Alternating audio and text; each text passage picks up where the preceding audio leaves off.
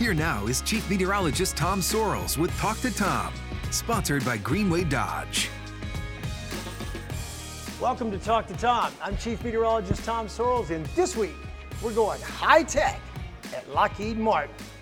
Now that I'm up and clearing the mountains, I want to introduce you guys to Chris Mattel. I'm not really flying. It's a simulator. Chris, talk to me. What is your title? You're the program director? So I'm the engineering program manager of the Prepared program. How did you guys come up with the name Prepared? When you look at it, it's kind of graphically displayed differently than just Prepared. It's like Prepared 3D. It's the first thing that occurs in it. Correct. So Prepared came from actually an employee voting contest. The product was developed around 12 years ago, and so we did vote in on what the name would be, and it was selected because the primary purpose of this product is to prepare pilots, prepared people for flight. Okay. So now we're high above Honolulu in the clouds. How is this used? I mean, obviously I'm playing with it, just goofing around like as if I'm at the house on my laptop or something. But how is this used? Do people use this for what? The government, obviously, this is what this is for. So it's across the board. So what's unique about this product, it's commercially available. So we have people using it from F-35 pilots, learning about the aircraft, learning about the cockpit, to a private pilot who's learning to fly for the first time. I think one of the interesting things about the product too is a lot of schools use it for STEM activities. Oh, do they? Yeah, absolutely. We actually have a lab at the Orlando Science Center where that's populated by Prepared. So students could learn about aerodynamics, learn about planes, and me personally, it helps them get them engaged in aeronautics and engineering and maybe become part of our team someday. That's incredible. Okay, you say pilots use it obviously too for different situations. Like right now, I'm at about, how high am I? So right now you're about 5,000 feet. 5,000 feet up above Honolulu. Correct. And I see off to my left-hand side as I'm coming out of the cloud bank here, I see ground. Yes. Okay, how did you train pilots, and is it mostly, who flies the F-35? Is that the Air Force, Army? Who is that? Is it both, all? So the F-35 is a unique product. It's the Joint Strike Fighter, so it's the same aircraft that's used across different services as well as different countries. So there's different variants of the aircraft, one for the Air Force, one for the Marine Corps, and one for the Navy. Okay. And you're flying the Air Force variant here today. Awesome. But they're all very similar. Look, you can see the land. I got to straighten this up. I see the coastal zones around Honolulu. I'm just having a blast. There you go. If you follow the coastline to the right, you might be able to fly over Waikiki Beach. Oh, now we're in the clear. There you go. Clear the skies. So what you see here is we have different weather patterns within the application, within the software. That was going to be my next question. Yep. Because we have so much lightning here in Florida. I'm fascinated by it all the time. And it's my biggest, is that Waikiki? No, I think you got to keep going around. Okay, see, I don't know Hawaii very well at all. My dad was stationed there. My sister was born there, but I've never been. But let's talk about lightning. Yes. Let's talk about lightning. How do you simulate the lightning in here? Does it do like this rain is doing? Is it truly legit look like lightning? It absolutely does. We have cloud-to-cloud lightning and cloud-to-ground lightning. What's interesting about actual aircraft, people often fear lightning and think it's dangerous. It really has almost no impact to the plane. I know it surprises people because they're at MCO waiting for the plane takeoff and it's shut down because there's a thunderstorm. That's all about the people on the ground. The plane and the crew, perfectly fine. The problem with lightning is it usually involves a storm, and then within a storm you have a lot of downdrafts, you have winds, you have more turbulence, so those are items that you want to avoid. But the actual lightning hitting an aircraft is quite common, but not a big deal. I tell people that all the time. I have a PowerPoint, which compared to this is ancient. But I tell people that all the time, that the aircraft is built with the shell. It hits and goes around the shell, normally goes right out the back. Absolutely. It will be loud and it will be bright, so it's no different than if you get a lightning strike near your home. You're going to hear it and see it. The pilots will go through a standard procedure to make sure all their electronics are working, because that's the most likely fault is it shorts out some of the electronics. They'll go through procedures, which we could simulate completely unprepared, and if everything's good to go, they continue on their flight, and then when the plane lands, they'll do an inspection on the actual aircraft. Okay, talk to me about other weather-related disasters. Obviously, I stress about high wind, hurricanes, lightning. Right. And I talk about sun cancer, what I call sun cancer, for your skin cancer caused by sun damage. But what other weather-related disasters can this do?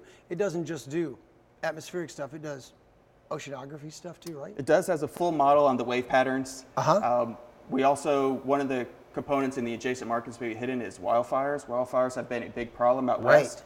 We have the ability to insert wildfires into the the simulation software that are actually based on location and based on the wind conditions. They'll transition and grow, and then you could fly a C-130 and drop retardant on the actual fires and see how it reacts. And Okay. So you could actually train in a real environment where you're pulling real fire data, dropping retardant, and seeing what the reactions are. Awesome. Understanding the wind dynamics and stuff of how it's going to be impacted. Okay, that kind of leads to my next question, because obviously this is military. I'm in an F-35. I'm in a battle aircraft. Correct. This is where you encounter the enemy. But you guys do all kinds of other training too. As you were just mentioning, if you're training C-130, that's a big plane Correct. that drops everything. Do you do this kind of programming? They prepared? Would like airlines use this, or who? Yep. So we have airlines who've used in the past. We have students who are learning to fly the first time, flying like a Cessna 172. It really is we call it a visual simulation platform because it supports all the different domains. It actually supports ground vehicles. You could drive cars in it or tanks as well as ships. So what we do is we create this virtual world that you're flying through, Yes, and you it's just happen to incredible. be utilizing a F-35 model that you're flying, but you could be using a 737. We actually have a large market within the commercial community, the private community, where people always want to be a 737 pilot, and they're flying a 737 model using the prepared software. Okay, I got down pretty low there, about 300 feet or 3,000 feet. How low was I? You're just under 200 feet, I believe. So I got low. Yep, you got pretty low. Oh, that's pretty scary. Talk to me about the future of this thing. Where do we go from here? I mean, this looks pretty legit, but can it get better? Yes. So, I mean, what you're flying here is a what I'll call a notional F-35 model. So you're not flying the actual F-35 model that F-35 pilots would fly. Oh, really? Because it feels like I am. It's close. It's close. But obviously, there's some material in there that's not publicly disclosed that we want to keep. So we do have F-35 pilots who fly a slightly different model. Look and feel, what you're seeing on your gauges in front of you are similar, but the dynamics and the feel might be slightly different. We continue to expand capabilities. We have a scenario creation tool, so you can create different scenarios for anything that you could imagine. Like I mentioned, the fire and the wildfire is something relatively new that we started an attack. Now we're looking at some other ground-based training. And something else that's kind of cool with this as well is you could interact with other players, so it's a multiplayer capability. So we could have 4 of these set up, and you guys are all flying in the same scenario with each other in formation. So you could basically learn to be the Thunderbirds or the Blue Angels flying together, all using different instances of prepared. Okay, so you grew up wanting to do this, or did you want to be a military man, or what do you want to do? So I grew up in Central Florida. Wanted to be an astronaut. That was always my dream, to be an astronaut, living close to the Space Coast. Yeah. I think in 7th grade I went to space camp, and I thought, this is it. This is what I'm going to do. Where was space camp? Space camp was at Cape Canaveral, Okay. at the Kennedy Space Center. I don't think they have it there anymore now. It's just in Huntsville. But had a lot of passion about planes. I always go to air shows and stuff like that when they were in town. So it was either going to be an astronaut or a fighter pilot. Neither one of those were really in the cards for me at the end of the day. Went to school for computer science here at UCF. And knew I wanted to do software, and I wanted to do software that made a difference, and had a passion for the military and the people who serve, and wanted to get it close to that to help them safety-wise and kind of come home with their family and be a part of that mission. And with a product like this, I'm able to work with pilots on a daily basis, talk to them about how it helps them get their stories, hear their stories of what it's like to be Maverick and Goose, Right. and enjoy a coffee and stuff with them, talking about the technologies that we develop and how we can help them improve. You went to school at UCF, you said? Yes. Did you get a graduate degree? I got an undergrad at UCF in computer science, and then went to University of Florida to get a graduate degree. So who do you pull for when the Gators play the Knights? I'm all Knights. I'm not a fan of the Gators at all. Oh, no. No, zero passion for the Gators. You were there 3 years, or 2 years? Or, 2 years. But it didn't bite you? Did not bite me at all, and Wow. apparently it rubbed off because my son is graduating high school this year, and we looked at all the state universities, and the first one he crossed off the list was the University of Florida. Wow. Yep. Well, I have a story about that when we're not on air, too. I raised 3 kids. I begged them all to go to Florida. Finally, the third one did. They all got accepted. Yeah. They all said no. Told them no. Okay, I'm at 400 feet now.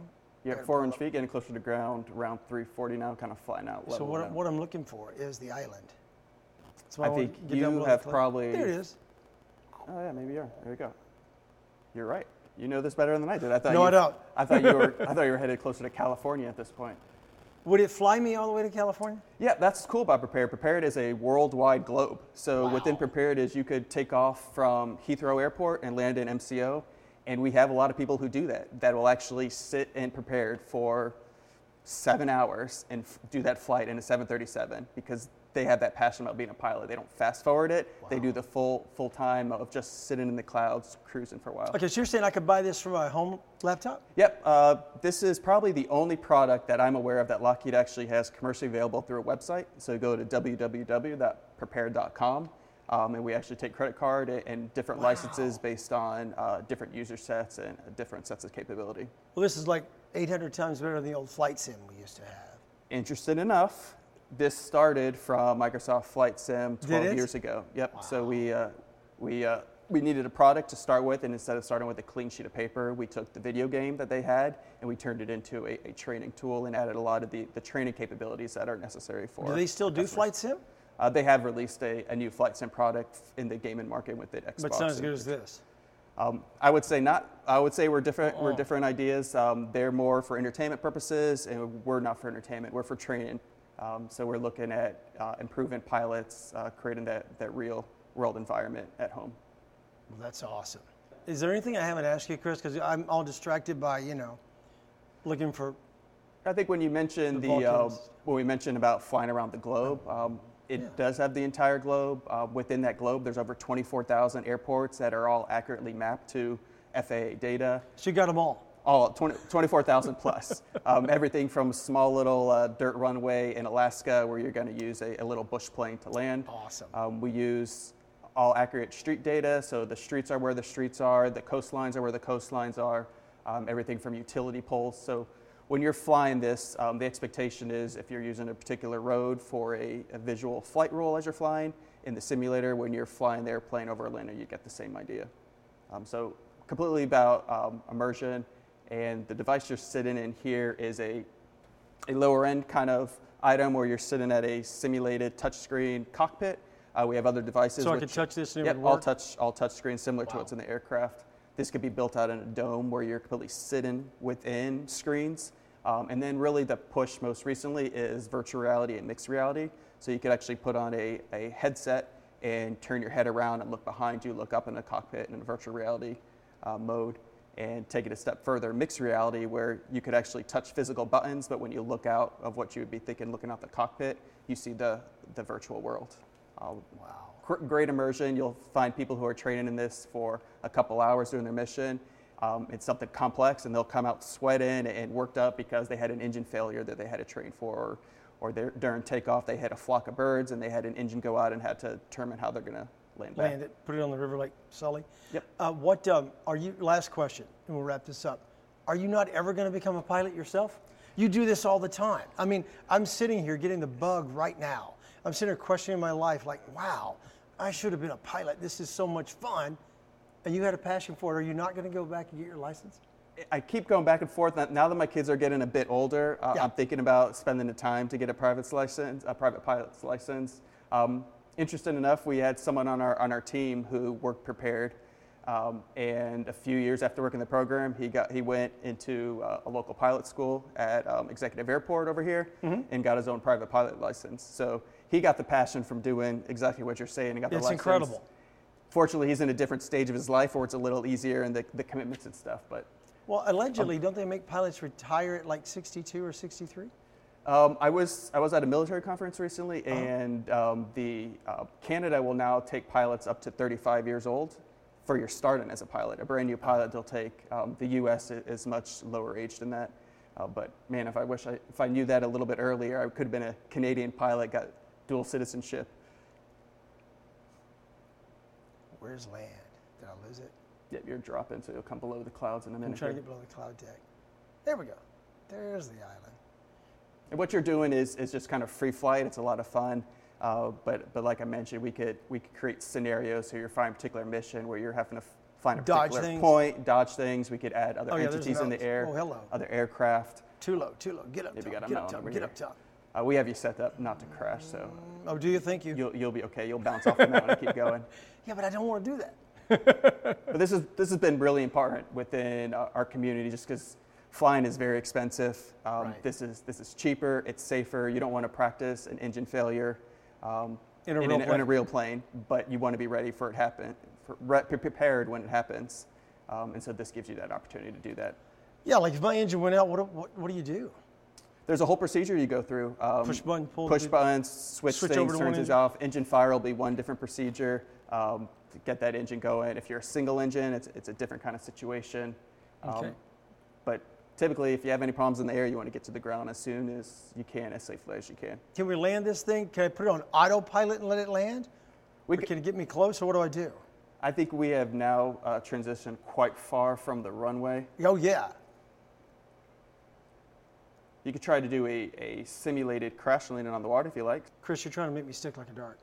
No, you're good. You're good. You're still 200, 160 Feet. feet. There you go, 190. 40 feet. Get your nose up. Get your nose up. Get your There you go, nose 20, up. Get your nose up. 15, 10, air, splash.